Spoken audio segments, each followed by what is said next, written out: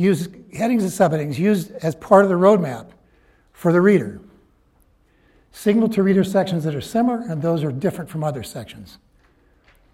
Help comprehensive and selective reading.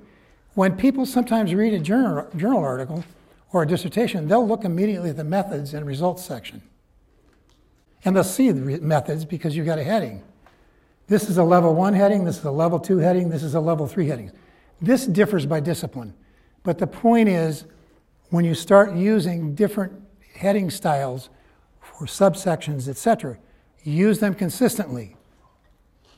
How about tables, figures, and charts? You need to introduce. Look how easy this is to access. But with these things, there's one other thing you need to do, is interpret the table summarize the table for the reader. Again, this is making it easy on the reader. Instead of saying, here's my table, okay? This is a simple table. If you've got a complex table, you need to summarize that. Yes? All right. We're going down the bottom of the upside-down pyramid. Sentence rhythm. This is critical. Avoid overly simple or overly complex sentences. There are some drawbacks with diesel engines. Diesel engines are much noisier than standard engines. They are difficult to start in cold weather. They tend to cause considerable vibration. They also give off an unpleasant odor. For these reasons, many car manufacturers are limiting their diesel models to light trucks only. Did you hear the rhythm? In writing, there's a rhythm. If you say it out loud, you can hear it. This one went da-na-da-na-da, da-na-da-na-da, da-na-da-na-da.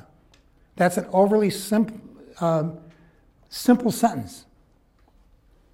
It gets boring to the reader. The reader's going to go to the Caribbean. So here's a revision.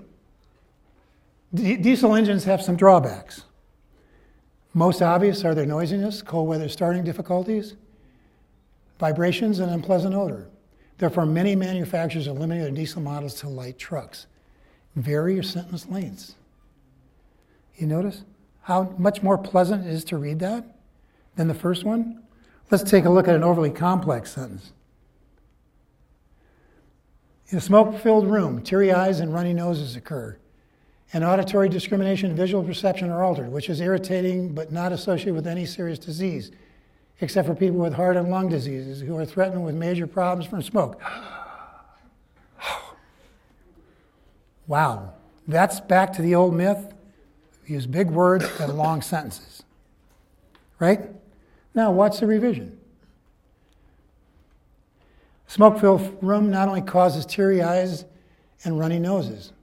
The smoke also can alter auditory and visual perception. Although the smoke itself does not produce disease, it does pose a threat to people with heart and lung ailments.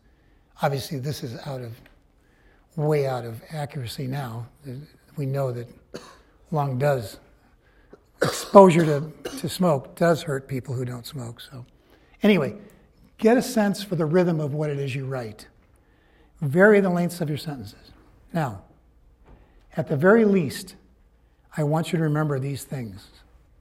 Think before you write. Outline. Then check your outline for natural logic. Be critical of your own thinking. And don't be hard on yourself because logic doesn't come out naturally. You have to impose logic and you have to crystallize logic. Clear writing is clear thinking. Focus on readability. Revise, revise, revise. Thank you very much.